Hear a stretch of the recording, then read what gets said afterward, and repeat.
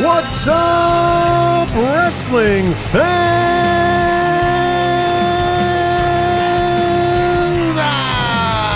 It is that time of the week for them boys from 607 Podcast to talk all things pro wrestling. That is right, it is now time for 607 Podcast presents The Wrestling Show, better known as 607 TWS.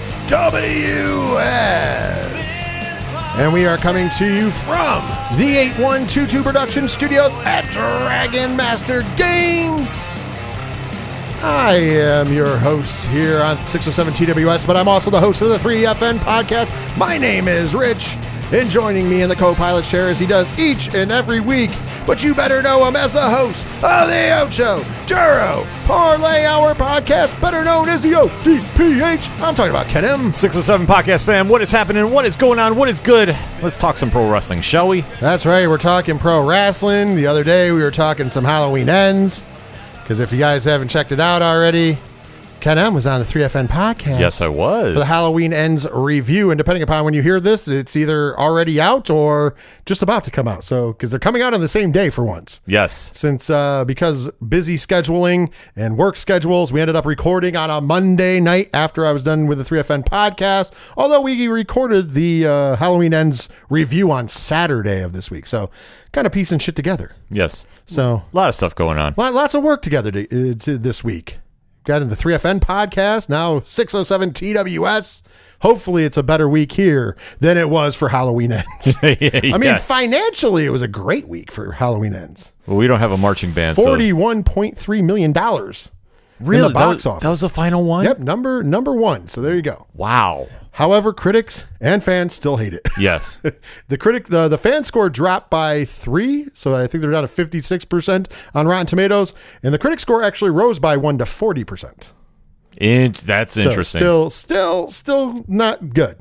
Well, it's all the power of the marching band. And if you'll read the internet, you'll find out why. But yes, I digress. If you want to hear more about that, go over to 3FN Podcast, check it out. Check out the review of Halloween Ends featuring our good friend Ken M from the ODPH and also 607 TWS. It's a fun time. Yes, it's a indeed. Fun review. It was a good good time review. Well, we're not here to talk about that, though. We are here to talk about some pro grappling. And this week, we're only going to have like 2 segments. It's been a slow pro wrestling week, believe it or not. Yeah, it's something, obviously, everybody's gearing up for the fall run here, but it has been a little quiet, except for a couple of news and notes here and there. But, there is still news to be said, though. Listen, I'm okay with a slow week. Yeah. I've been super busy on other things. We went to see Terrifier 2. We just recorded a review for that'll be coming out on Friday on the second episode of the 3FN Horror Show. It is on the 3FN Podcast Network. It's a little side project we're doing over there to do some horror movie reviews, older movies and such. So we've got a lot going on, Patreon stuff and everything else. I know that Ken M put some Patreon stuff up for the patrons over at the ODPH Podcast. Yes, did a special review, kind of hearing from the ODPH Society saying about doing some more comic coverage. Did a little deep dive on the brand new Dan Slott, Mark Bagley Spider-Man comic that just came out. Yeah, well, you know what? Let's just jump right into it. How do the fine folks find that Patreon? But more importantly, how do they find the ODPH Podcast as a whole? Well, very simply. You swing on over to odphpodcast.com. You join the conversation right there on the front page. The TeePublic link is there if you want to get some swag. The Patreon, like Rich was alluding to, you can sign up right there. One tier, $2, and a lot of content on the way. The social media links. The Parlay Points blog section, which has a brand new blogs count anywhere. Talking NWA Hard Times 3 coming up in November. MLW Fightland, more AEW talk going on. A lot of stuff is going on, so that's why we always say if it's anything and everything that is the ODPH, it can be found at odphpodcast.com. And of course, if you're trying to find the 3FN Podcast, it's simple, 3fnpodcast.com. There you can check out our Patreon link, patreon.com/3FN Podcast. For as little as $1 a month, you get a ton of extra bonus content, help support the show and everything else. Also, while you're there, you can check out the TeePublic link. You can check out all our social media links, friends of the show like the ODPH. There's a section for 607 TWS and the 3FN podcast right there on the website. Also, the local sponsors, which include our good friends at Dragon Master Games, who provide us with the 8122 Production Studios. And by the way, if you need any Magic the Gathering or gaming needs, visit them on the World Wide Web, DragonMasterGames.com, as they are the sponsor for not just the 3FN podcast, but also the main sponsor for 607 TWS. And on top of all of that, there's the musical directory where you can check out all the great bands who allow us to use their music copyright free. Special shout outs in this case to Floodlands. Their song Ruins is the song that you hear each and every week here on 607 TWS in the Open. That's the theme song for the show. So big shout outs to Floodlands, and check out all the other great bands in the directory as well. And make sure you're following them on Spotify, YouTube Music, and Bandcamp. Well, Ken M., let's talk about what's going to come up on the show here momentarily. First of all, we have the soundboard back. That's the most important thing. I have a charger. We're in the 8122 Production Studios. It's all good. So you guys are going to get all your stuff back. That's the first announcement. Secondly, it's going to be a 2-segment show. In the second half of this show, the main event, we're going to talk about the huge Bray Wyatt promo from this past week's SmackDown. Of course, we talked about Raw last week's show because we recorded later in the week.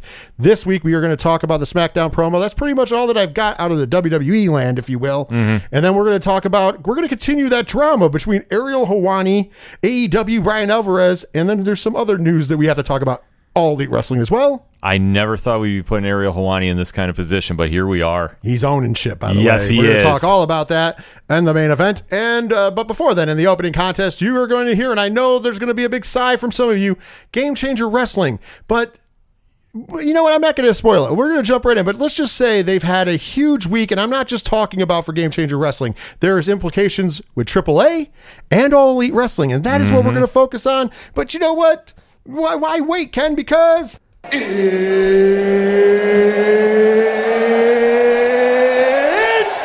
time! That's right, it's time to kick the show off proper. It is now time for the opening contest. And like I said, we're talking some Game Changer Wrestling this past weekend. AAA. Wow. The biggest company in Mexico, the biggest Lucha Libre country, had their biggest show of the year, Triple Mania, the last Triple Mania. Technically, they have Triple Manias every so often, but this is the big show. Right. This is the show where we got to see a very bloodied Pentagon Jr. Yes, in AAA, he's Pentagon Jr. still. God, that photo that's going around the internet. Mask versus mask match. He still has his mask. They do it at every big Triple Mania. Mm-hmm. Of course, the main event of the evening, though, is what a lot of people were looking forward to, and that was Rey Fénix challenging Vikingo for the AAA World Championship, essentially. Mm-hmm. So, at the end of the day, El Hijo Vikingo is still your champion. But that wasn't the big story coming out, and that's not the big story coming from Game Changer Wrestling, because after that match, during a press conference, Vikingo was jumped by Alex Colon, the bad boy Joey Janela, and Gringo Loco, all sporting GCW shirts, and giving the beatdown to the AAA World Champion. Thoughts about that, Ken? Did not see this coming, but if you're not on board and acknowledging that GCW is the true number 3 company right now, is the biggest independent on the planet, and they are making game-changing moves, no pun intended, for them to do an invasion with AAA, this is huge. That was very interesting to me. I did not expect that. When I saw the highlights, I'm like, what the fuck is happening? Where is this coming from? Mm-hmm. Like, absolutely, where is this coming from? And I was just shocked. I still am. I can't even get the words out. I still am. And this is removed. That happened on Saturday. This is Monday. I'm still like, what the fuck just happened? Exactly, because GCW has been making so many moves lately. Like, they had the tour over in Japan, which went over very well. They went over to England. Like I say, for being the number 3 in the States, I need to clarify myself. They have been really setting the bar very high. But for them to do a literal sneak attack move and do an invasion angle with AAA, I don't think people have really grasped about how huge this is for an independent company to really make this jump with one of you touched upon, the biggest promotion in Mexico. This is huge. And if you want to talk Forbidden Door, can you imagine some of the matches we can be having right now? Absolutely. But I'm glad you mentioned Forbidden Door, because AAA has already opened that Forbidden Door. Mm-hmm. AAA has been doing business with All Elite Wrestling now for a few years. As a matter of fact, the FTR, who, yes, still are contracted to All Elite Wrestling, despite the fact we never see them on television, they are the reigning AAA World Tag Team Champions.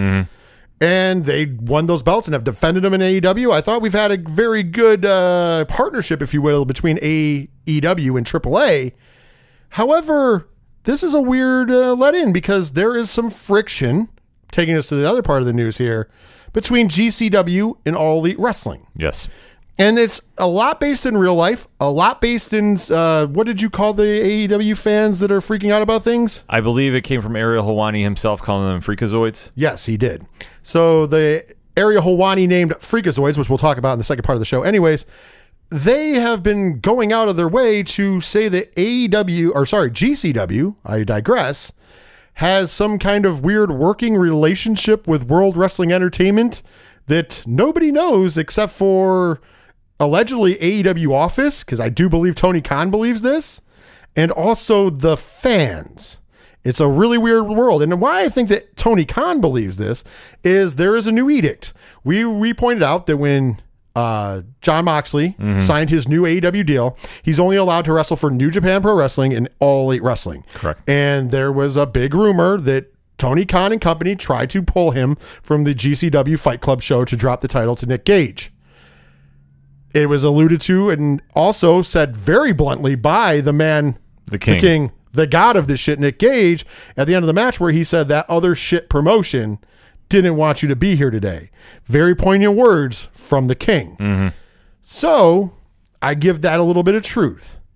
Well, the edict has gone further. Now they're saying that no AEW talent is allowed to work GCW shows. The exception to this rule seems to be Nick Wayne, but that's also because Nick Wayne's contract doesn't kick in until he's 18. It's basically a letter of intent at this point in juncture, right, for college, sports rules. Do you think that edict is real? I'm pretty sure it is because of what's going on, but do you think the edict's real? And do you think that there's some smoke to the fire? I think there's 100% smoke to that fire.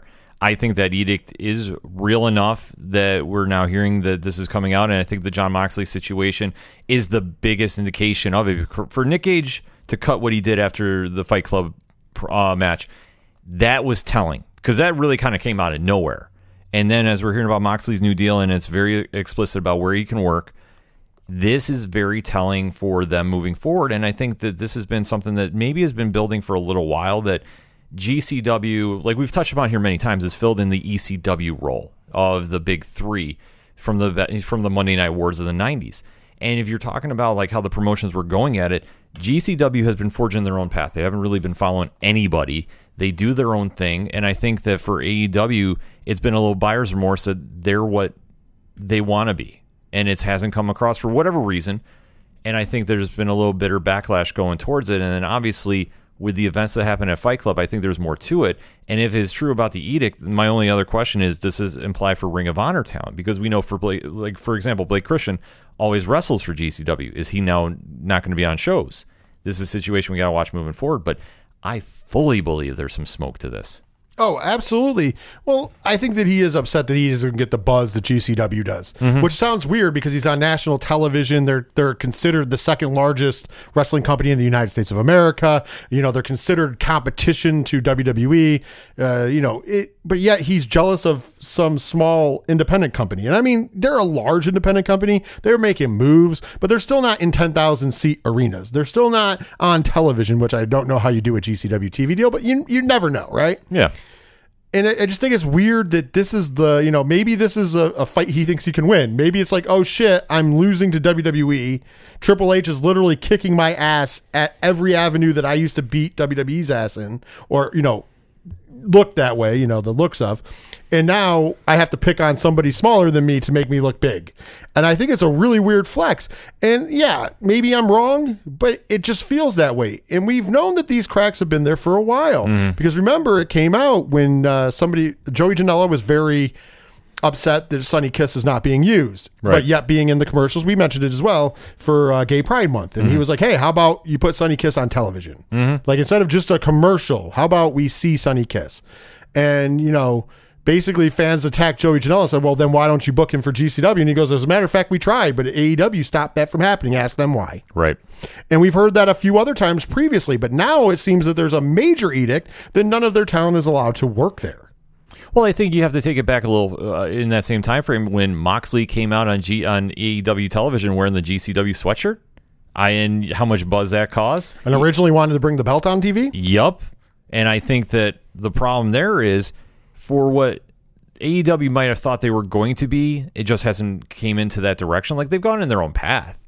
But I think for what the original edict was from them about being the new alternative, remember way back when in the press conference in Jacksonville, we're going to be the new alternative. It just hasn't gone that route. And I think the buzz that they expected to keep having all these years has kind of faded away a little bit, and I think GCW has stolen some of that thunder by just putting out a better product. Well, I think that there's here's the thing. I really do believe, and we said a while ago, eventually they wouldn't be the belle of the ball, and eventually people would start judging them as other places, and that's begun to happen. You're now seeing that the websites and the dirt sheets and the YouTube channels and the commentators of wrestling that were super over the top forgiving of AEW and cheerleading for AEW have now turned. And that's because the tide has turned. You have to remember, we've said it on the show all the time, and it has, it does have some, in my opinion, it does have something to do with the quality of work we're seeing from AEW right now, which has dropped, in my opinion. And if you don't believe that, that's fine. We can agree to disagree. We always say that on the show, that, art is subjective and wrestling is art. So it's subjective. If you don't like it, if you think they're doing great, whatever, it's just everybody's. But I think that the quality has dipped a little bit. That's just my personal opinion. And then with all the personal stuff that we have to talk about ad nauseum every week, instead of talking about like wrestling things, we end up in this boat. Yeah. Now, turning that into what the internet's thinking, and like we've said before, all of these sites, all of these channels, all of these commentators, they're making money off of clicks. They're making money off of you clicking their website or clicking that YouTube video or clicking on that article or whatever. They're making money off of you joining their Patreons. They're making money off these things. And when AEW was in a position where fans thought it was the best thing since sliced bread, more people were clicking to see the information. Now, with Triple H in charge of WWE, it's kind of changed. WWE has once again reclaimed its spot. The internet fans, not all of them, but a lot of them have now come back around. Oh my God, and you hear it all the time, there's nothing Triple H can do wrong. And I mean, there is things he's done wrong, and there's going to be things he does wrong. But once again, the momentum and perception is that WWE has turned a corner and we're in a new age of World Wrestling Entertainment. So now, to stay ahead of the curve, and for those people to make money, they have to flip the script, and they now have to talk up WWE and provide more WWE content to make that same money. Does that make sense? Yes. So it doesn't, the bad part about these people is a lot of times you never get their honest opinion. And that's what we've warned for years. But the perception is reality to the casual wrestling fan and to the wrestling fan who's not tribalistic. And they went from seeing AEW everywhere and excited to see AEW shows to now seeing WWE listed everywhere. And now they're favorable to that. And they're coming back. And the reason we know is that the ratings are up. The YouTube clicks are up for WWE. And the YouTube clicks and the ratings are down for AEW. Not by a lot. Because AEW has this niche of 900,000 about. Yeah. 950,000. They dip over 1 million a couple times. They'll dip back down. They really haven't fallen below 900,000 for the most part. Yeah, I was going to say it's only been few and fleeting there. Right. So that's where they're kind of at, and it's become, the word is stagnant. Yes. As far as ratings. But once again, as a wrestling fan, and on this show, why we only use the ratings to justify where something is, because you only have certain qualifiers. You can only talk about how much money a place is making, or how the ratings are, or what the audience looks like, or how many tickets they're selling. Those are real life numbers to quantify how effective a company is. However, as a wrestling fan, the reason why we don't pound those numbers all the time like some do is I don't get paid ad revenue from them. So I don't care what they're at. I just care about the product.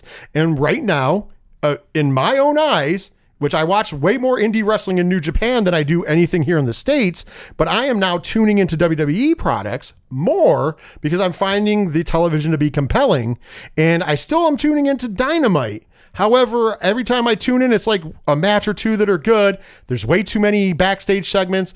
The promo segments are kind of, depending upon who it is, but I would say 90% of the promo segments are bad because people don't know how to talk on the mic there. The other 10% are real good. They have gotten a little better at storytelling, but then, one of the big things I know that hit this week, and we don't have to talk about it now, we'll talk about it here, is that like, since we had this really awesome feud between Hobbs and Starks, now all of a sudden they're fucking gone. Yeah. They're disappeared again.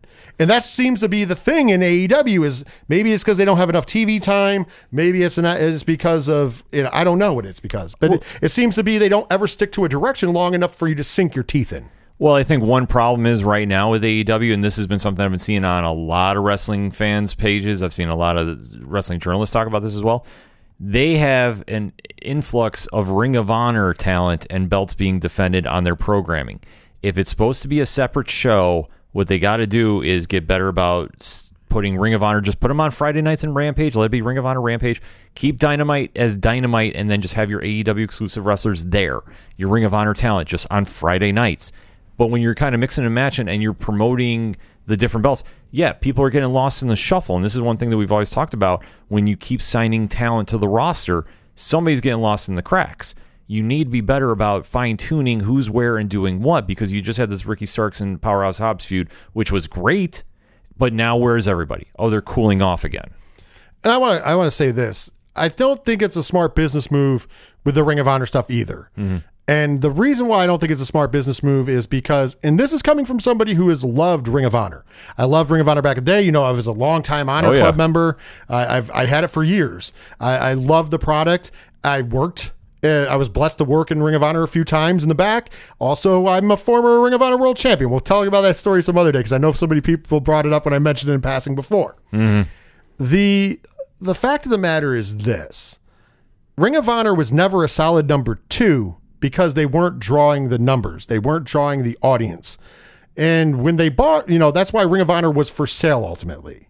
And Tony Khan, in my opinion, overpaid for it because I know what they wanted from WWE. When Triple H and WWE, and this is before Triple H took over, were trying to buy Ring of Honor in their tape library, the price that they had hit WWE with was right around the $40 million mark. Right.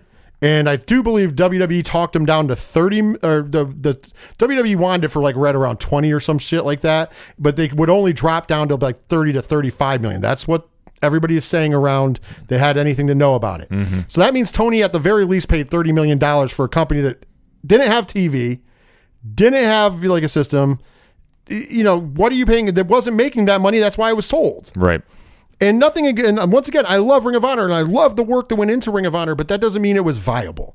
And now people are fans of All Elite Wrestling. They're fans of AEW, those 3 letters. So when you put Ring of Honor on, your AEW fans weren't fans of Ring of Honor necessarily. There's a good portion of your audience that does not care. And I know some diehard AEW fans, or as Ariel Helwani would call them, freakazoids, who even are like, fuck this. I don't care about Ring of Honor. I care about AEW. And why are our people taking a backseat on our own programming to this little, thing from Tony? Once again, Tony, it goes back to Tony being an ECW mark. And we're going to bring it back to GCW here in a second, but it goes back to him being an ECW mark because Ring of Honor is what took over for ECW. Some say CZW, but CZW never had the draw. Ring of Honor was the banner that everybody went to after it came up right after ECW. And that was the banner that the indie fans went to. And that's where their niche was forever. And now you're shoving it down people's throats on national television when they were never a national television company. Not to mention your company is in its 4th year of existence. This is year 4 now. We've gone through 3 full years. So we're into year 4. And people are now just identifying with your company. You're still a young company, and now you're splitting that fucking audience again. It's a bad business move. It's always going to be a bad business move, but he can't get the deal done for TV for Ring of Honor. But the reason why is A, because he can't go to them with numbers that says that they're viable, and B, it's all the bullshit that's happening at WBD. They just happen to be at the wrong place at the wrong time. Even though their show is one of the better rated shows for TNT and TBS, with Dynamite at least, it still does not justify them giving more time because WBD is a fucking mess. As both you and I on the ODPH podcast and the 3FN podcast, respectively, talk about ad nauseum. Yeah. That's how much of a mess it is. It's always in the news. It was in the news again. I just didn't talk about it this week because I'm like, enough is enough. Yeah, there's a lot. Yeah. But that is where that goes with GCW. Then there's this whole thing, and this is what I think Tony is actually also thinking, is there's this whole movement that for some reason people believe that GCW is in cahoots with World Wrestling Entertainment because there's pictures of Brett with Stephanie McMahon, and there's pictures of Jimmy Lloyd with Stephanie McMahon. Well, here's the thing. Does Stephanie McMahon and WWE know what GCW is? I bet money they do. Oh, yeah. GCW was at WrestleMania in owners' boxes. Brett Lauderdale purchased them. It wasn't like they were given. Right. They were purchased. If you have an owner's box at WrestleMania, you get to meet Stephanie McMahon and whoever else is there because, hey, you're a VIP at that point. Right. So that's how they got to meet. And then I'm sure there has been some business dealings because, hey, they're an independent wrestling company. WWE is now bringing indie workers back to the Performance Center. So there's probably a thing where they're like, hey, is there guys on your roster that we can come look at your shows? And obviously for business purposes, you're going to want to do that. But that is as far as any deal goes with them. It's not like they're a feeder system for WWE. They're just a company that WWE sees and goes, oh, and probably in a little bit of a way, Triple H being a wrestling historian, Stephanie being a wrestling historian, has known that, hey, we did good business with ECW. Technically, never was, they were on the payroll for paying them for Flash Funk. Yeah. Or Too Cold Scorpio, if you will. That was the only really money that was exchanging hands is when they would take a talent. He would give Paul money to say, hey, listen, we're taking this talent. We know it's going to fuck up your TV, but here, we'll compensate you for it. Mm-hmm. And that's how they were doing business with them. But it was never a feeder system. Yeah, it was never. They just had they did a lot of talent exchanges and money exchanges over talent. That's just being nice instead of, as Vince McMahon said in the Rise and Fall of ECW video, he's like, unlike Eric Bischoff, I just thought it was right to pay for the talent we took from him because, you should never just take people's shit, especially if you respect the person. And I have a good relationship with Paul. So basically GCW reminds probably Stephanie and Triple H of that. And now they're like, okay, we just want to have a friendly relationship. It's not like we work together. They're not going to be on the fucking network. They're not going to be the feeder system. It's not going to be an evolved situation for them. What it's going to end up being is, hey, you bring in some of the top talent. Do you mind if a scout comes and watches? Hey, well, if we're in town or you're around, you can come to an event, hang out. Yeah. Shit like that. Being friendly is not being in bed. AEW should do the same thing and used to do the same thing with GCW. Brett's been at many of AEW shows. Brett's met Tony Khan. There's pictures of Tony Khan and Brett. So I don't understand where this is all coming from except for some conspiracy theories. And as we all know, Tony Khan tends to get a little frazzled about the conspiracy theories because cocaine is a hell of a drug. I was gonna say, remember, Nick Gage wrestled on AEW Dynamite. Mm-hmm. So to see how the internet is kind of running with this, it's mind-blowing. And for TK and company, they just got to really sit back and really see what's going on. It doesn't hurt to network in any kind of business you're in. And for WWE to have a friendly relationship with GCW, there's nothing wrong with that. It's called good business practice. It's just called being smart and knowing the temp in the room and knowing who's your, not competition, but knowing who's making some moves and saying like, oh, okay, if I see them doing something well here, maybe I'll try implementing that to my game. Yeah, originally, like, it came out that WWE wanted to buy Bloodsport. They wanted. Here's the thing: they didn't want to buy. Brett even said, if they wanted, I would have sold it to them. Yeah, exactly. The thing that they wanted is that they had heard about Bloodsport after the first or second one because Bloodsport has caught on fire. Like, whenever they do a Bloodsport event, it's Josh big. Barnett's Bloodsport, it ends up being a big event and people talk about it because it's different. There's no ropes on the ring. They call it Kumite style, if you will, but it's more like it's a work shoot. Yeah, like it looks like shoot wrestling. It looks like MMA, but it's still wrestling. Mm-hmm. Does that make sense? No, well, you've seen Bloodsport. Yeah, I've seen Bloodsport. No, I mean if you have it at home, it's kind of a work shoot, right? Yeah, it's a work shoot, but it definitely has a different vibe to it. It's a different look that you normally don't see anywhere else. So that's why it stands out. That's why it causes the buzz it does. So allegedly, and Brett's confirmed a little bit, he was reached out from somebody in the WWE office. This was Vince was still in charge, and they said, "Hey, we're really interested in this concept. Would you mind if we used it or, whatever. And Brett's like, oh, I don't own it, so go ahead. And then you add Raw Underground, and that kind of had no ropes, and it kind of had that kind of feel, not to the extent that Bloodsport. Bloodsport's a lot better and looks like a legit sport when they do those events over the... So, yeah, there was something there, but it's like, he's like, I didn't own it. Yeah, it's not just like... an idea I came up with. He was like, it was nice that their office reached out and said, hey, we're going to borrow this from you, just so you know. Like, he was like, that was just nice of them.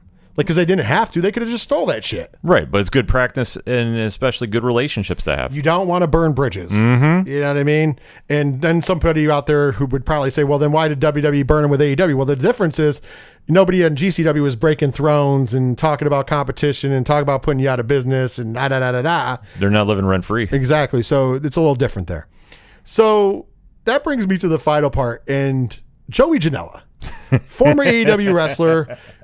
He has some axes to grind, if you will. Yes. He was one of those first people announced for All Elite Wrestling that people were excited for when the independent stuff started before they signed all ex-WWE talent.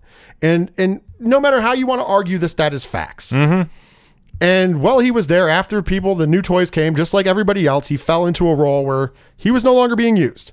And he wasn't allowed to work every GCW show. He was allowed to work them, but not everyone. Right. Hell, they made him, instead of working a GCW show, they would make him fly to Florida to do tapings for Dark and Dark Elevation that he still wasn't used on. Mm-hmm. It was ridiculous.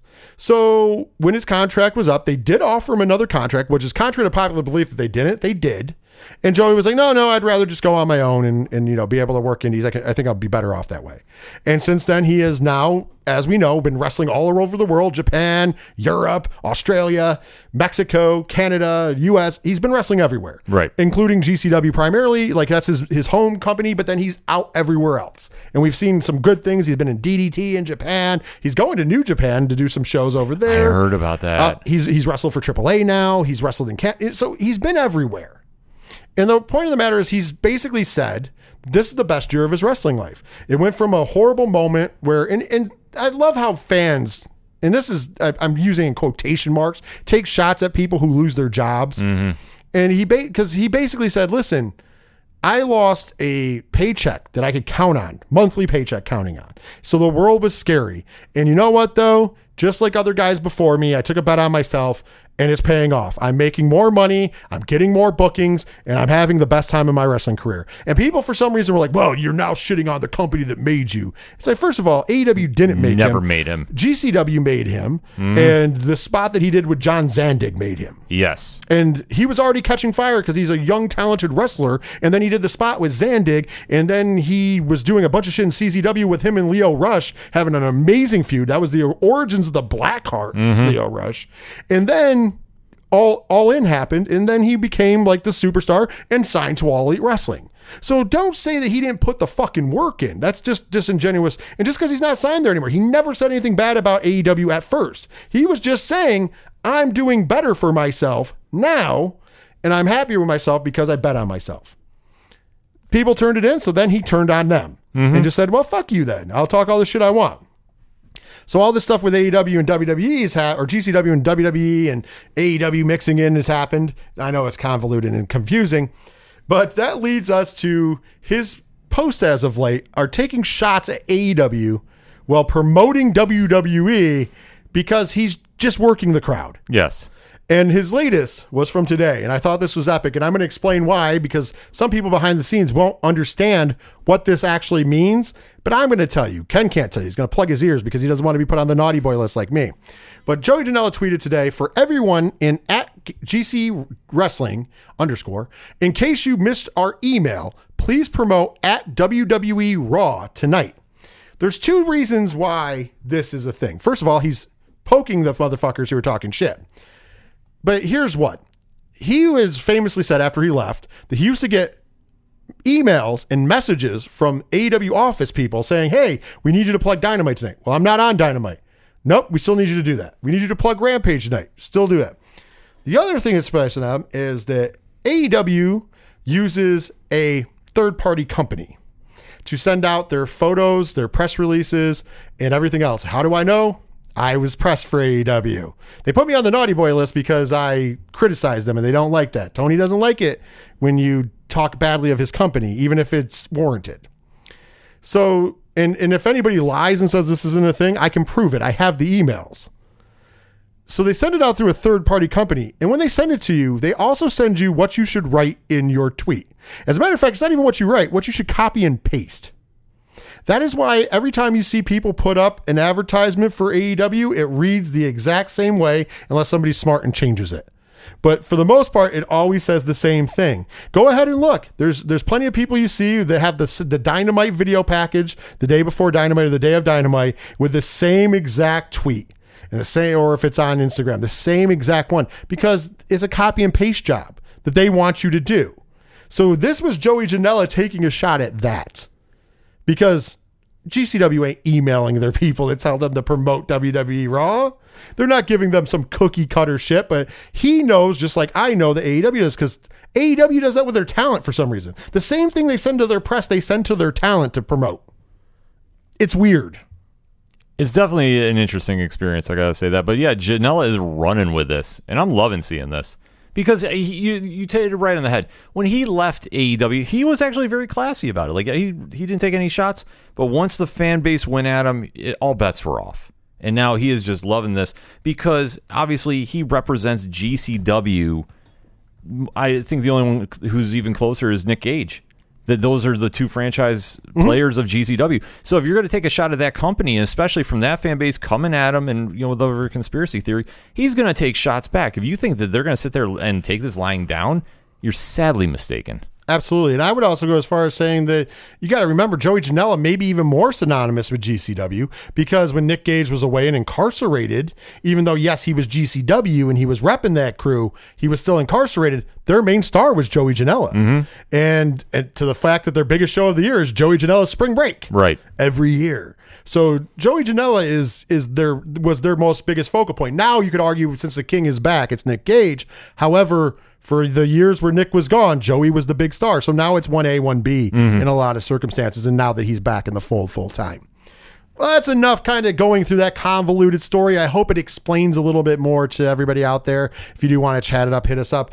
Let's talk about some exciting news. Game Changer Wrestling is back on Fight.tv this weekend with two gigantic shows. They haven't announced a lot for them, but you know what? They're at the point right now where they don't have to announce shit on a show, and you know it's going to be good. But what they've announced already for some of this is phenomenal. So let's start off. They're back on pay-per-view on the 22nd of October, which is this Friday night, from the Harpo's Theater in Detroit, Michigan. D-Town what? Somebody's jumping off a stage.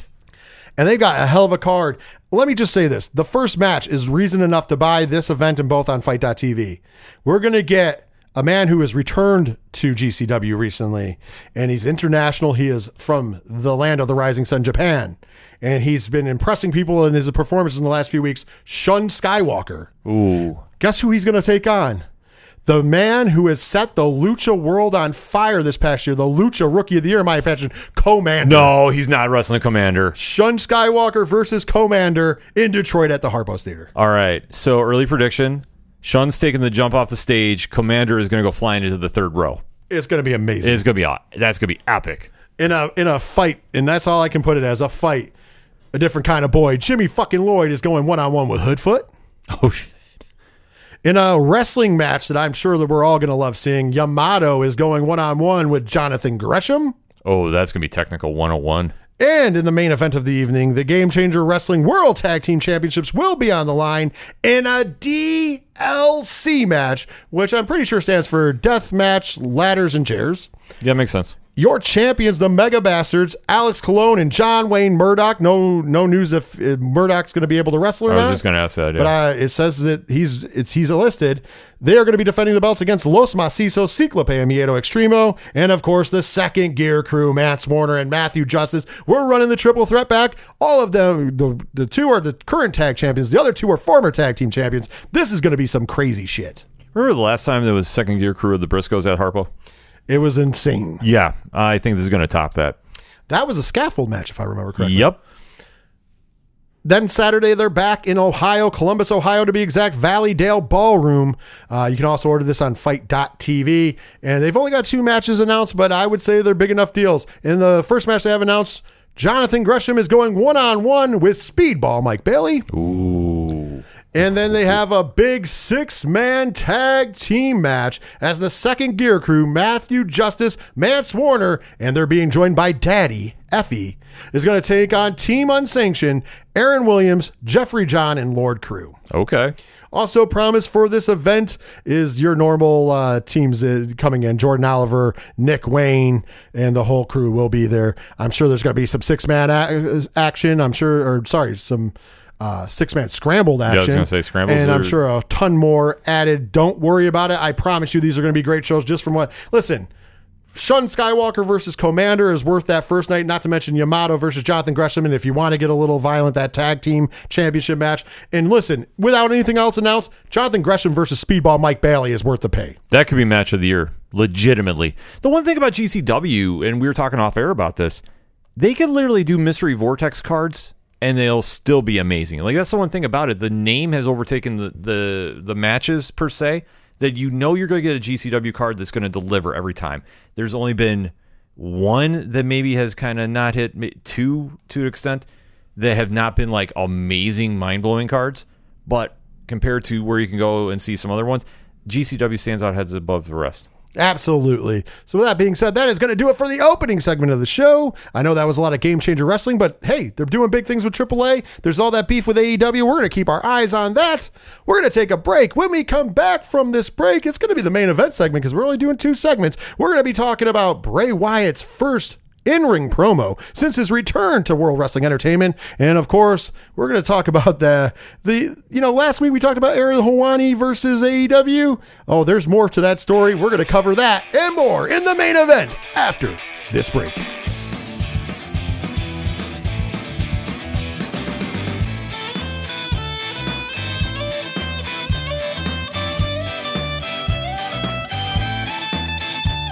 But you're not the same as you used to be.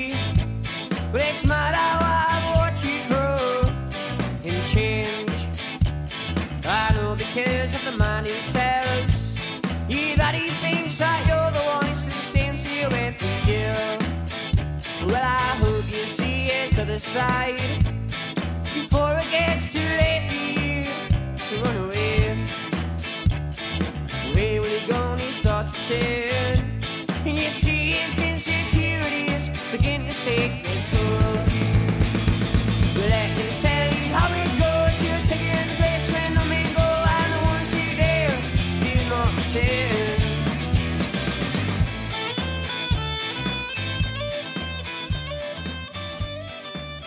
Wrestling fans, are you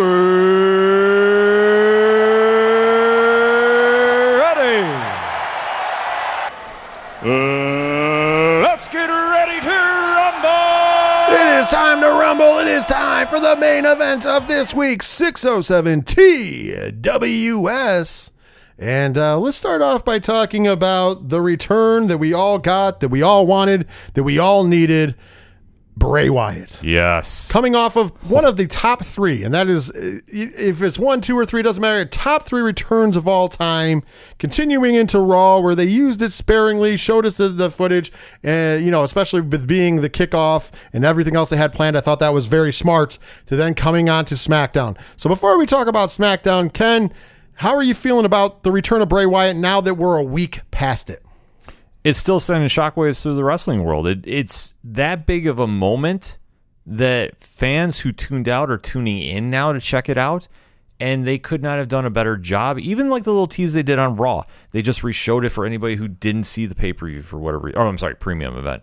So they gave enough that fans were definitely locked and loaded in for Friday Night SmackDown to see what was going to transpire from this, because that final shot, and we got to hear the clean audio because obviously it was sold out at Extreme Rules. Everybody was jazzed up about this one, and rightfully so. Absolutely. I think this was a big get. We've often talked about how he was the last major free agent out there, and he's proving that fact to be the last major free agent out there. I will say, before we talk about the promo, and I'm even going to play some clips from the promo from this past week on SmackDown. How did you feel about his new entrance music? Loved it. I mean, it was different than I thought it was going to be. But I did love it, though. Yeah, it was definitely different. I'm not saying I hated it. I'm not saying I loved it. I kind of feel impartial about it, but I'm sure it's going to grow on me because it does make sense. Yes, it makes sense. Like that was the whole thing to take away because I was hoping he went back to the original, catching flies there. But the fact that they went to a different direction with it, I'm okay with it. But after the promo, I think I liked it even more because this felt like more organic. Does that make sense? Yes, I agree. Well, let's go ahead and I'm going to play. This is from WWE's YouTube channel itself, giving credit where it's due. And this is just kind of a cut up of his promo. It touches on a lot of important parts. It's just about a minute or two long. So I just want to play this for you, little highlight clips, so we can talk about it. So here you go. I don't know if y'all can read this on me, but I'm incredibly grateful, and I'm really, really nervous to be here. But I never thought of this would happen.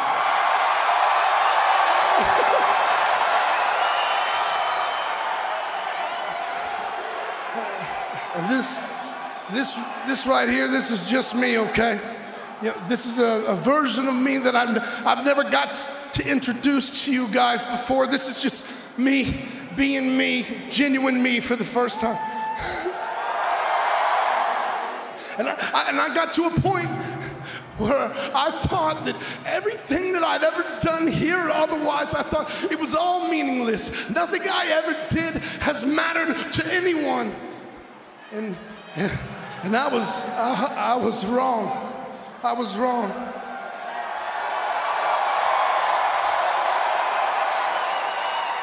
I can sit here right now today and I can look all of you in the eyes and I can say that you were there when I was weak, when I was vulnerable, when I was down. So I just wanted to say thank you. You all saved my life.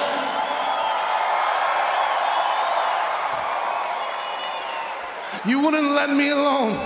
Every time I tried to run away and hide, you were there to find me. When I left things behind, you found them. You chased me. You are the reason.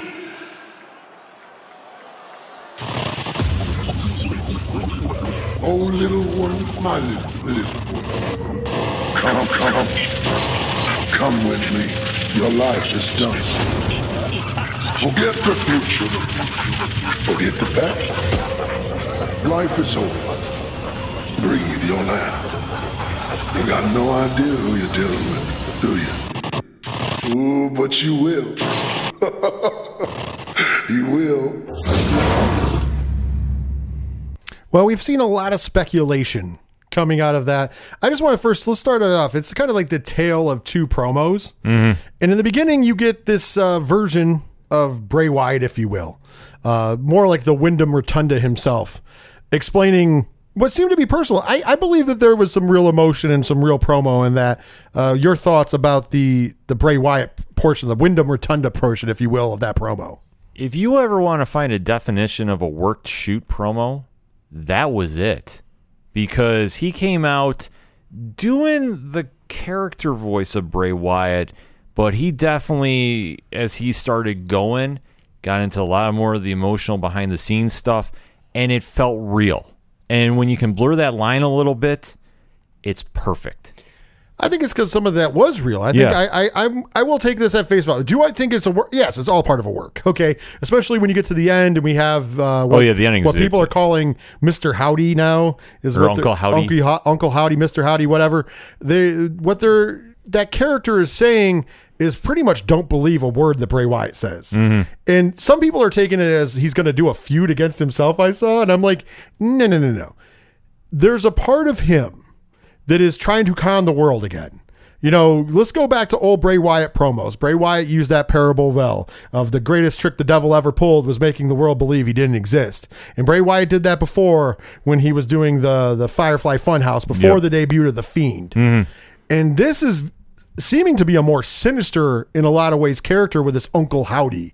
And I think that we're going back into, like I said, almost, they're not taking what I wanted them, or I shouldn't say wanted them, what I anticipated them to do, but they're going into a neat, interesting area where I think he is going to be playing that dark, devil-like character. He is going to go back to, because that is his bread and butter. Mm-hmm. But I think he's doing this ingeniously. does that mean he was lying to the crowd? No, I believe that he missed the crowd. I believe without a that he probably did, and especially looking in his face, he probably really did have doubts about himself, and that probably nothing mattered. But then the people outpoured to him, and they were paying attention to him, and it just made him feel great. I'm sure all of that is actually legitimate, real from Wyndham Rotunda. I bet you 100% it is. However, the reason he said that in that ring is to con everybody to believe that Bray Wyatt / Wyndham is a good guy. He's a guy that you can trust. He's a guy that's going in. And then the second side of him, the other side, the side that sometimes used to be the Fiend, and before that was the cult leader, is reminding you, no. He's still the snake that he is. Because I don't think he was cutting a promo to wrestle himself. I think he was cutting a promo to kind of let the fans know that, hey, what you heard out here is all well and good, but he's fucking lying to you. Yes and no. I think when you get to the character point, yeah, absolutely. Because I think at his core, Bray Wyatt as a heel is spot on. Like, that is perfect for him because he does so well of it in his own unique way. But I think WWE is smart enough to know, like, the minute he came back, and obviously when he was released, it was a big noise, and obviously it hurt a lot of fans because Bray is such a creative mind. That I thought that this was the perfect way to let him get that face pop and on the return, like the real one where he's talking to the crowd, and then we can wipe it away right after. I agree, but like I said, I think that was the part that was the promo itself. I believe was honest to God a shoot. Mm-hmm. Honest to God, he probably literally, but the way that they morphed the story into it was perfect. Because that ending is the story part. The actual. What he said in the ring was good for the pop. They knew the crowd was going to cheer him, but it was also probably really from his heart. Mm-hmm. You could tell there was a lot of real emotion there. Yeah. However, the way that they structured the story piece at the end is that, people are looking too deep into it, which is good because you should always look deep into Bray Wyatt stuff. Mm-hmm. But at the same time, sometimes you take it face value, and the face value is this darker side of him, this Uncle Howdy, if you will, is telling you that I'm full of shit. Mm-hmm. Like the guy in front of you, lest you forget that he lied to you and then was the Fiend. He is still that guy. We might have defeated the Fiend. The Fiend might have been gone, but when that evil leaves, who do you think takes the evil's throne? Yeah. We do. And that person in the ring is me. We're not two separate entities. We're the one and the same. He's just coming out there to lie to you because he wants you to be deceived, to believe in him. So when he stabs you in the back, he really didn't stab you in the back. He stabbed you between the eyes. Mm-hmm. And that is perfect because, once again, like you said, the best part about this is he gets to cut the heartfelt promo that I swear he probably really meant. Oh, yeah. And then at the same point in juncture, they get to keep the story and turn the story to go in. And then also it gets people deciding whether this means that the Wyatt Six is as people keep saying, is not maybe a faction, but maybe 6 different personalities of him. I doubt it. It'd be weird to do a schizophrenic kind of thing with him. I don't think they're going in that direction. Or that he's going to feud with himself, which is interesting on the first take. But I really believe that the reveal, and maybe he will feud, quote unquote, with himself because maybe they'll keep this back and forth between him and this Uncle Howdy. However, you're going to find out at some point that Bray Wyatt and Uncle Howdy aren't 2 separate characters. They're the same character and they're the same person. Like, maybe they'll go the route of maybe going, oh, he's got a split personality, and like the Fiend was. But I don't think that's the case. I think that you're gonna find out that they're one and the same, and that's how you turn him heel. That's how you get him back into being that dark figure that he needs to be. Yeah, I was gonna say it'll tie back into the whole heel and hurt that he used to carry on his hands. Yeah, no, I could definitely see that happening because he's gonna go back that route. But at least he got his swan song to say his piece to the fans before getting back to business. And also, you got to point out the fact, like I said before, convincing the world the devil doesn't exist. Mm-hmm. And here he is, though. He's lying to your face. And I think that was an interesting add-in. So much, in fact, I will say this. Chris Jericho gave him a very nice approval. After the video, he quote tweeted the video of that, and he said, I don't believe a minute of it, and I love it. Yes. Because he's basically saying what I said. He's going out there and he's cutting this beautiful promo, and then you're getting the storyline. And that story piece is so good that even Chris Jericho's like, I love that. That's fucking good. That is real good. But that's what he brings to the table with Wyatt. He is just such an imaginative character, and just the directions he goes with his roles. they're phenomenal. Like, this is why the fans were so excited to see him back in the first place. Like, if you don't understand why this buzz is, and if you're just saying, oh, WWE is all about, you know, the supernatural, goofy stuff, no, this is when it's done to a masterful level. This is why the fans were excited to see it come back, and I'm here for it. Abso-frickin-lutely. And I just love what he's doing there, and it was a big get. Well, we got a final piece, and it's kind of adding on from last week, and that's why we have to talk about it. And listen, and this isn't me hating AEW. I don't. We've talked about this before.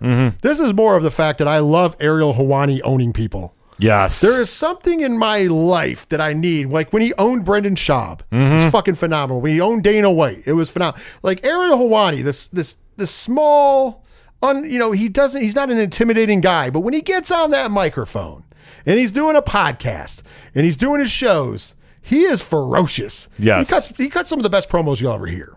So with that in mind, Ariel Helwani, after we told you about the initial thing where he had said that the Tony Khan interview was the most frustrating of his career, Uncle Dave even kind of was like, I can see how that happens. 125%, this is so good, is that it continued on.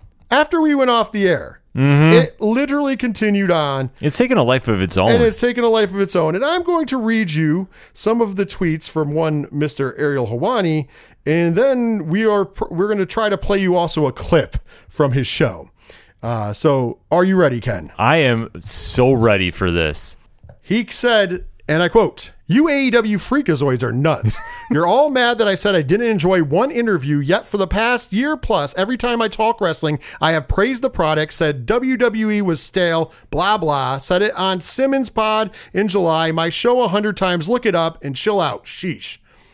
If me saying the interview wasn't enjoyable offends you because you liked it, thanks. I appreciate it. If you want to defend the non-answers, most of which had nothing to do with the legal stuff, but alas, fine. Who cares? Not sure why you're so mad and comparing this and that. Sheesh. I paid for the past year. I said for the past year, the Sasha Banks BT interview was a disaster and my least favorite ever. Still is. See? Question mark. Didn't want it to run. Why didn't anyone go crazy over that? Question mark, exclamation point. Get a grip. Stop picking and choosing, and if you are, please also pick the nice stuff too. K, question mark. Thanks. Period. Oh, and I was asked about it on the show. I didn't just randomly start talking about it. And yeah, the product isn't as good right now. It was superior 6 months ago. I said that. It isn't now. It may be superior again in 6 months. This happens. My opinion, it's not that serious, bros. And then my personal favorite ending cap tweet, which will tie into what we talked about in the beginning. Best part, question mark, exclamation point. I predicted this very reaction. Ha, exclamation point. Amazing, period. Okay, I'm done, period. Off to watch some GCW, period. Now that's real wrestling with a kiss emoji. Ariel Helwani is gangster as fuck. Do not pick fights with Ariel Helwani. Ken M, how do you think about those tweets? Hail to the GOAT. I seriously was dying at this because Ariel said nothing wrong under any circumstance. He knew that the fan base was going to try coming after him, and you seem to forget he fights verbally with some of the toughest people on the planet on the regular. He is not worried about the AEW fan base, nor should he, because he's a fan. He covers it like we do, right down the middle when it's been good. He's praised it. And like he touched upon 6 months ago when WWE was stale, he was one of the biggest critics of WWE. And now that we say AEW is looking a little stale, it's not exactly has the luster that it used to. Everybody is getting so defensive, like we're saying we hate AEW. And Ariel put it right on the head. He goes, I never said that, but I knew you were going to come at me and say it, and you completely missed the mark. And if you're going to do this, the GCW shot was the perfect way to end that. Oh, I agree. It was really funny. So it didn't stop there. Of course, Brett Lauderdale, not to miss an opportunity, tweeted out afterwards, "Cat's out of the bag. Ariel has always been a big GCW fan. Sent many merch packages to his address. Thanks for the support, big dog. Let me know when you want to pull up." Meanwhile, he just to say that was a joke. Yep. But then Ariel was like, "Oh, if you, I'll stop by a show."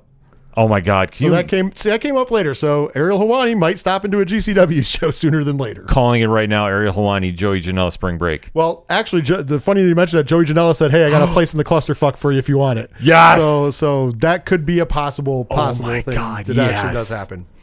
So Ryan Satin, which, once again, he's just as much of a clown as fucking Meltzer and everybody else. Let's be honest, although he's on the WWE side of things and not the AEW side of things. But I do like his tweet here. Yep. He tweeted out, some of y'all get mad if I don't ask hard-hitting questions on my show, yet complain when at Ariel Helwani expects a few answers from the president of a promotion if he does. Make up your mind. Yeah, there it is, the two-way street again. Mm-hmm. So you get crucified if you don't ask the hard-hitting questions to a WWE guy. But man, if you ask Tony Khan hard-hitting questions, whoa. All butts are off. Yeah. That's too hard. That's too much. That's too much. You have to play it right down the middle if you're going to be a true journalist. And this is a situation that some of the fans out there don't like hearing it because you don't want to hear negativity about your product. And listen, if you want to go hard in the paint for your promotion, go do it. But when you start getting into a toxic level because, well, it's not coming out the way you want to hear it, tough. You need to deal with it.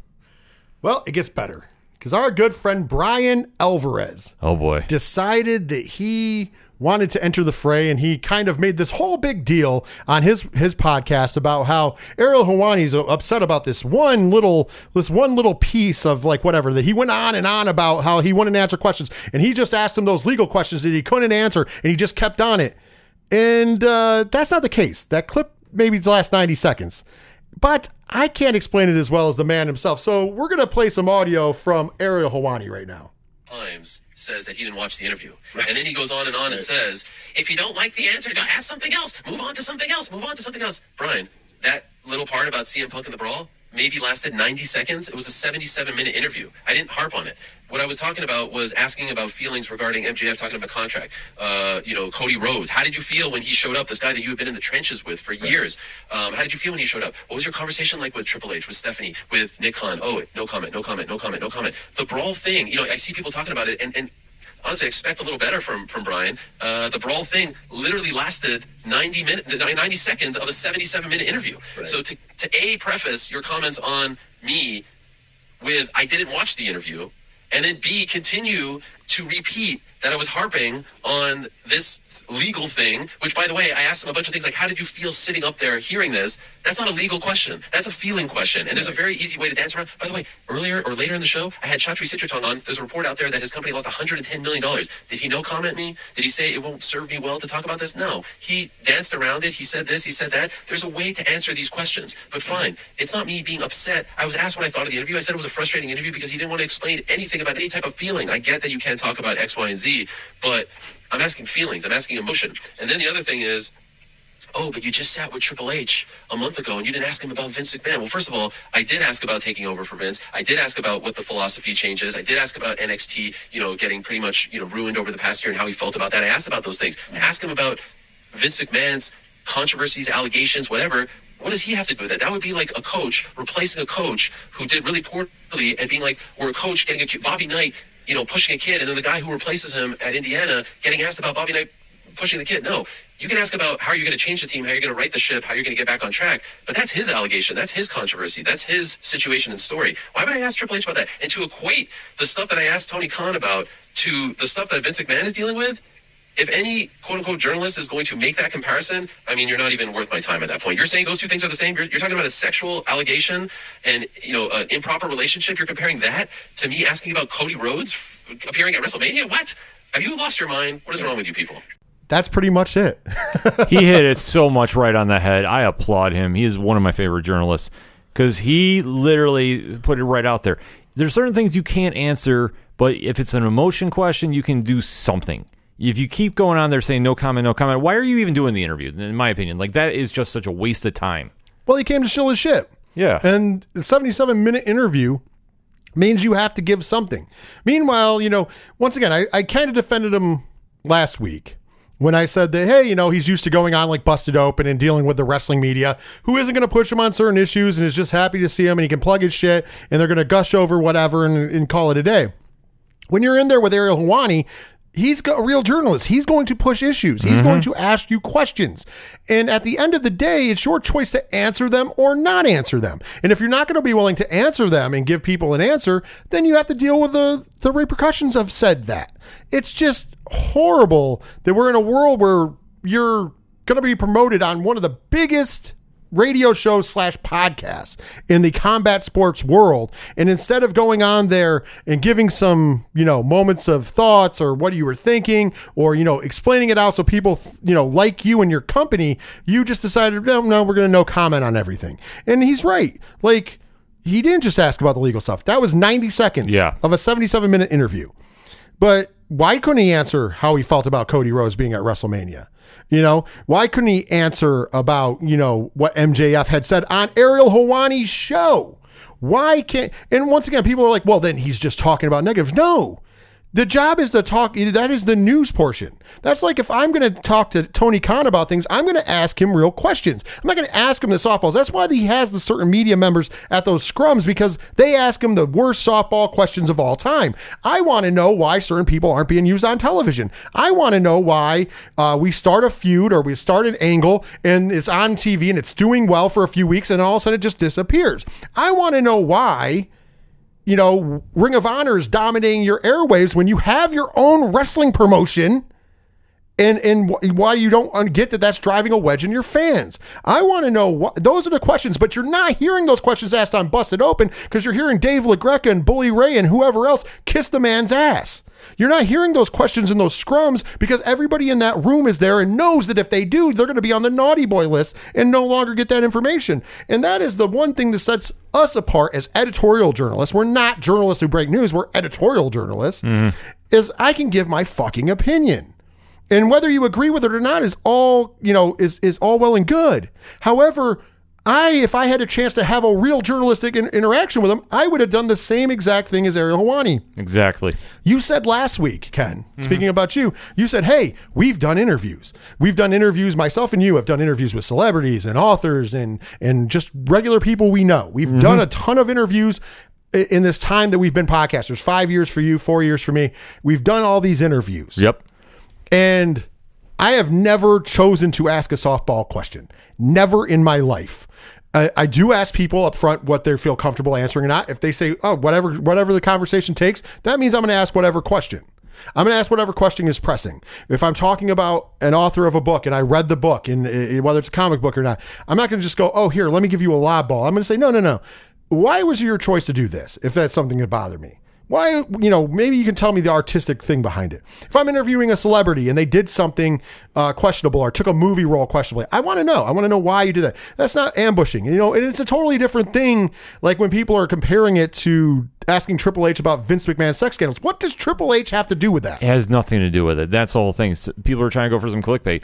If that is the case, but Ariel put it right on the head. It's like there's no reason you would even ask him about it. You can say, okay, now you're taking over. Obviously, there's been a bad stretch of PR that you've had. You're coming into a new regime. What are some of the plans you have? If you can tell us anything about that, you leave which that. He did. Yeah, which he did. You do that kind of question. You don't have to sit there and ask him about past events. Ariel Helwani also asked him how he felt about AEW. Ariel Helwani also asked him how he felt about the Wednesday Night War, quote unquote war. That was where the sound clip of Triple H saying, oh, they think that they won something. Good for them. They beat our developmental. That's where that sound clip came from. Mm-hmm. So don't say he didn't ask Triple H hard questions.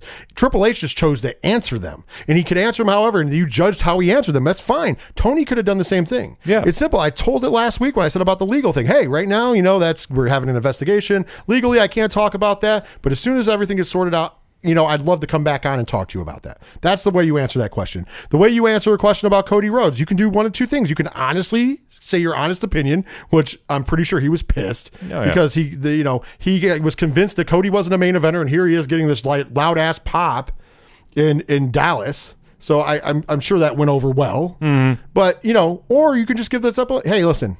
I love working with Cody. We had a great partnership. He helped AEW get off the ground, and it was a great partnership between me and him.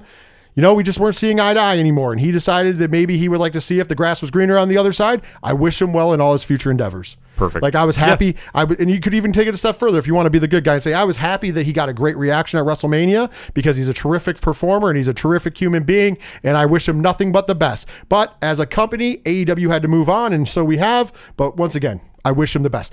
That is the way you answer that fucking question. That Facts. is exactly the way. And if you didn't want to put him over good, you just answer the question. Like I said, we didn't see eye to eye. He decided to see if the grass was greener, and I'm glad that if he's happy with his choice, that's fine. As a company, as AEW, I can tell you we've moved on and we're happy with our decision. So hopefully everything goes well. There's many ways to answer that question without saying no comment. Yeah, and still come across as a human fucking being. That's the whole point. If you're going to be on there, you need to have a conversation. And if you're not going to do that, then don't schedule the interview. Don't. But this was a perfect way to get more people on your product for the right reasons, especially after the past couple of months you've had. And this is just another miscue that could have been easily avoided. And for everybody that's crucifying Ariel about this, he did what any respectable journalist would have done. He asked the questions, and he wasn't prying into too much. He wanted just an honest reaction as a conversation. You know this going in. You usually screen your questions. You say, I'm going to be talking about X, Y, and Z today. Is there going to be any problems talking about this? If there is, then you kind of work around and you go from there. But you don't sit there and just keep going, no comment, no comment, no comment. Why are you even wasting the time? Well, because he went on there thinking it was going to be like Busted Open. And I'm not trying to shit on Busted Open, but I'm just saying he thought it was going to be like there where he goes on, he plugs the event, and then they ask him questions about said event. So he's like, oh, tonight on Dynamite, da-da-da-da-da. And they'll be like, oh, well, you got Jon Moxley facing, whoever. How did that match come about? And he just answers those questions, which are all to do with storyline. Yeah. So that's what he's used to. And maybe giving a little peek behind the curtain is what he's used to. He's used to those live balls. You've seen the scrums. The realest the scrum has ever gotten was the night of All Out, where CM Punk did what he did, and then later on, Tony Khan had his meltdown about WWE and how I have all the money. I have money. That's the difference. I have money. I will spend money. I will, that's what I'm going to do. Come on, man. That's the problem with him. He needs to shut the fuck up and sit the fuck down. And that's the whole thing I've been saying. Right now, he's become a detriment to AEW. And if you don't agree with it, that's fine, but it's true. He has become an absolute detriment. Fucking Dave last week, Uncle Dave himself, after the Hawani thing, we even talked about it. Uncle Dave was like, yep, I've been frustrated as of late as well. That means even people on your side are frustrated with you. Come on, man. Come on. And once again, on this show, it sounds like we're bashing all the time, but no, the only newsworthy stuff coming out of All Elite Wrestling is all of this nonsense. Whether it was the CM Punk shit, whether it's been the Sammy Guevara shit, whether it's been, the fact that they're not booking their world tag team champions and arguably the best tag team in the world for whatever reason. How many months number one contender? Since April of last year. Or this year, sorry. April of this year. So April to now. I misspoke when I said last year. So WrestleMania time to now, they've been number one contenders. Still haven't gotten a shot at that title. And when asked about it, he goes, oh, they have 3 other belts they can defend on TV. No, we're asking you when the team that you have signed to a contract, we are asking you when they're going to get a shot at your titles. But all of a sudden they're not. They're good enough to hold everything else, but not yours. They've been very diplomatic about it, but hey, book us, brother. Yeah. We're still under contract. Well, that's the whole thing. I think the tag team division, I talked about this a little bit in Blogs Con Anywhere. I think most of the tag team division got shifted over to the trios tag to really try pushing that, which that is fine, but you still have your contenders for your regular tag team titles. You still got to do something with that. It's just really wild to me. And once again, we point out those things. We point out when WWE's doing shit stuff too. I mean, WWE didn't have a real memorable week this weekend on television. I mean, we could have talked about Rey Mysterio asking to be on SmackDown, but it's not really, who cares? Yeah. They had an all right week. It wasn't bad shows, but they weren't earth-shattering. Except for, well, we already talked about Raw. Raw was pretty big. Yeah. But we already talked about that on last episode because we did it on Wednesday. But here we are. We talked about the thing on Friday Night SmackDown. Other than that, it was a good episode of SmackDown, but nothing newsworthy. There's no backstage bullshit going on there that we can harp on. There's no stepping out of line we can harp on. The only thing we could possibly say about WWE right now is that Triple H has COVID. Yeah. And that's why he's not at TV tonight, and he won't be there on SmackDown or NXT or any of that, because he has COVID. That's the only thing we could talk about, other than the Bray Wyatt stuff. Really, that's honest. And if you disagree, write into stuff and I'll answer it from this week, because we do this weekly. No, I'm just sitting here just thinking as you're talking. I mean, the Sami Zayn stuff is Sami Zayn stuff. Nothing really new. He's great. Yeah, but like I say, it's not newsworthy. I love the storyline that keeps going on between Jey Uso, the Bloodline, and Sami Zayn. That's great. Yeah, it's good television. The only other thing that we could, but it's not like a segment talking, is Roxanne Perez and Cora Jade have been coming up to the main. They're implementing them to hype up their stuff for NXT, but that's not anything super memorable. Well, no, it just means that 2 young, talented females are getting a push in World Wrestling Entertainment. Good stuff. Yeah. Like, I'm happy with, what am I going to, and it's not that I'm not happy about it because I'm over the hill about it. However, people would get mad if we gushed about it. exactly. So why gush about it? That's the only news you have.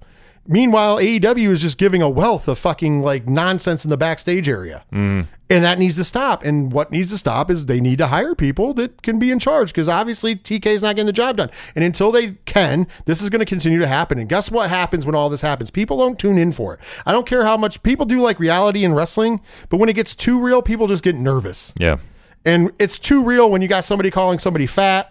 And that causes a problem. It's too real when you have, that same talent getting in an argument online with another talent, and then when there's an altercation, only one person gets suspended. I'm just throwing it out there. There's a lot of what ifs there, and to not report on that is stupid, and to not give our opinion on it. I wish I didn't. I wish I didn't have to. I wish that 1 week would go by where I could come here and for All Elite Wrestling literally be like, oh, Dynamite was pretty good. I didn't like this. I didn't like that, but it was pretty good. Yeah.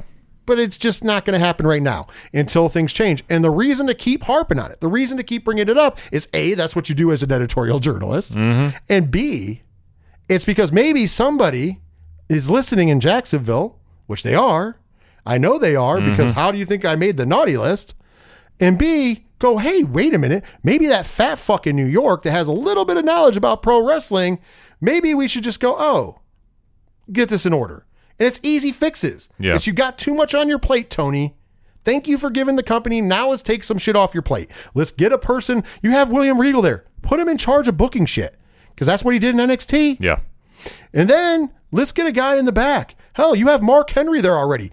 WWE used Mark Henry as a liaison to the locker room, remember? When they were having little bits of problems, not as big as AEW. Never to this level, but yeah. So instead of just having Mark Henry there to go, and now for your main event. Instead of that, how about you have him back there talking to the young guys? And we've heard him on Busted Open say, well, the young guys don't always want to take advice. Guess what? Then you force them. And Tony Khan has to force them to. You're their boss at the end of the day. That's like me going to work tomorrow and telling my boss, you don't feel like working. Yeah. Hey, you know, boss, you want me to burn this screen so we can make these shirts because that's what we do? Nah, you just don't feel it. So I guess we're not doing that today. I don't care that the customer needs the order. That's not my problem. How far is that going to get me? Oh, nowhere. If tomorrow nowhere tomorrow you went to your job and you looked at your boss and said, "Hey, listen, today I'm not going to do what I'm supposed to do and what I'm paid to do because I just don't feel like it. Instead, I'm going to do something else and I'm going to shit talk you and shit talk other employees." How far do you think that's getting you? Get me right out the front door. Exactly. They're sending you home. The very least, they're sending you home. Whether it's for a day or whether it's forever is the choice. Yeah. You know what I mean? And that's everybody who's listening right now. That's your jobs. And the tribalistic shit needs to stop with the fans because you don't have any stake in WWE and you don't have any stake in AEW and you don't have any stake in any of these companies. And yet everybody wants to yell, piss, and shit and moan and scream about how bad this is or that is. Guess what? Just take a step back. And if you like something, it's okay to criticize it. You know how many AEW fans are scared to criticize AEW because the rest of the fans will jump on them? You know how many times we're reading on the internet? And an AEW fan, and take this out. This is not just me. Ken will attest to it right now. You read, somebody makes a comment on Twitter. Somebody makes a comment and they have to preface it with, well, I'm an AEW fan, but I don't like this angle. Yeah. And they still get ripped to shreds. But why do you have to preface anything with, I'm an AEW fan? You shouldn't have to. I'm just a wrestling fan, and this is my fucking opinion. And you can have an argument, like you should have a verbal argument, but somebody can say, well, no, you're wrong, and this is why, and no, well, agree to disagree. That doesn't happen. And it's on both sides, by the way. I'm just using that as an example. Because they bought into that false narrative that was getting painted for them, that they needed to choose a side, that, I'm with AEW, and that, like, oh, you got to go so hard for the brand. What is the brand doing for you? Like, this takes away from you as a fan watching wrestling, that you have to sit there and, defend every single action. Listen, no wrestling organization is perfect. None. I'll take that a step further. Nothing is perfect. Well, nothing is perfect, yeah. But to put it in that perspective, so the fact that you have to sit there, criticism can be a good thing. And as long as somebody's not being toxic or aggressive about it, it's fine to say. You're allowed to have a different opinion. If you don't like that, continue to live with rose-colored glasses and don't see the world. And then just shut the fuck up about it. Agreed. I couldn't have said it better myself. Then maybe things would get better there. I'm just going to throw that out there. But until you do, it's going to be the same shit, rinse and repeat. And that's just not acceptable for anybody, and especially if you're a fan of pro wrestling. You want to see the best wrestling action, the most entertaining wrestling action, and you're not going to get that with all the turmoil and bullshit that you have to swim through. So please fix that shit. Stop fucking picking fights with Ariel Helwani. Stop letting your people in the back run roughshod over whatever the fuck they want to do. Let's get this shit back in order, because right now, your competitor has geared up and is hitting home runs. They're back in the saddle. They're back on this. They're back on the win streak. Please believe it. It's fucking real. And if you don't believe me, check out that reaction to Bray Wyatt. Check out all that reaction to the White Rabbit prior to him coming back. Check out everything they've been doing since the Triple H era started. The most you get is some people going, well, it's not really that great. That's fine if that's your opinion. But the majority seem to think it is, and it's showing in the numbers. Mm-hmm. Last week, Raw did a 1.82 against a very good Monday Night Football matchup. Almost 2 million households turned into that instead of football. Right now, Raw should be getting like a 1.6, 1.7 because of Monday Night Football, unless there's a weak game on. But there was a strong game on last week, and the houses tuned in. So don't tell me that they're taking L's right now. And SmackDown's never been bigger. Yeah, SmackDown's on fire right now. And like again, we don't talk ratings much, but it is a measuring stick that you can use, so you have to use it. It's the temp in the room, but if you're seeing the numbers are growing, obviously the fan base is tuning in. Now, to what degree, it all depends on your interpretation, but I'm going to tell you this. When they are doing well, people are knowing about it, people are talking about it, pop culture is talking about it. If they're not talking about your brand, then you got to do something to fix it, and it all starts in-house first. Well said. That's going to do it for this week's 607 TWS. But before we go, Ken M, tell the fine folks one more time how to find yourself in the ODPH podcast. Very simple. Swing on over to odphpodcast.com. Join in the conversation on the social media accounts. They're all right there on the front page with the TeePublic link, the Patreon link. You can check out the classified section, which has friends of the show, such as 3FN Podcast. Also, the directory, which has all our players on there right now, so it makes it so easy to follow, and definitely don't miss a minute of the content. Parlay Points blog, new Blogs Count Anywhere is up right now, so you definitely want to go check that out. And for anything else that is the ODPH, you can find it at odphpodcast.com. Simply put, 3fnpodcast.com. Social media links are up there. So isn't our Patreon link, our TeePublic link, directory for music acts, including Floodlands, who does our theme song, but also Second Suitor, who does the song that we play in the outro every week, One Winged Angel. Thank you to them as well. Make sure you're following all those great bands because they support us. Also, the local sponsors who help bring the show to you commercial free, including the main sponsor that brings you 607 TWS, Dragon Master Games. All your Magic the Gathering and gaming needs, visit them online, dragonmastergames.com. Well, Ken M, it's time to leave once again until next week when we come back to talk more pro wrestling action on 607 TWS. For myself, for Ken M, take care of yourselves, take care of each other, and most importantly, later wrestling fans.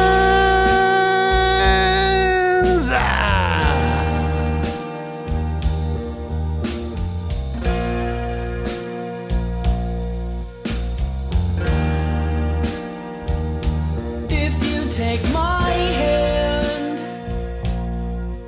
We could order Chinese food, get high, and then watch New Japan. Rainmaker, my heart so damn hard I can no longer stand in this room. I'm starting to swoon. The walls made of neon, but I can't stop looking at you.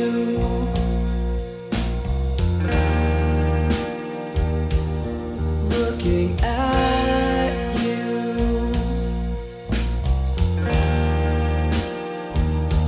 And I've got a plan to shatter the hourglass, emptying all of the sand. This moment is infinite, dancing along with the band. Will you sing with only one wing? The angel I've looked for, and she can't stop looking at me.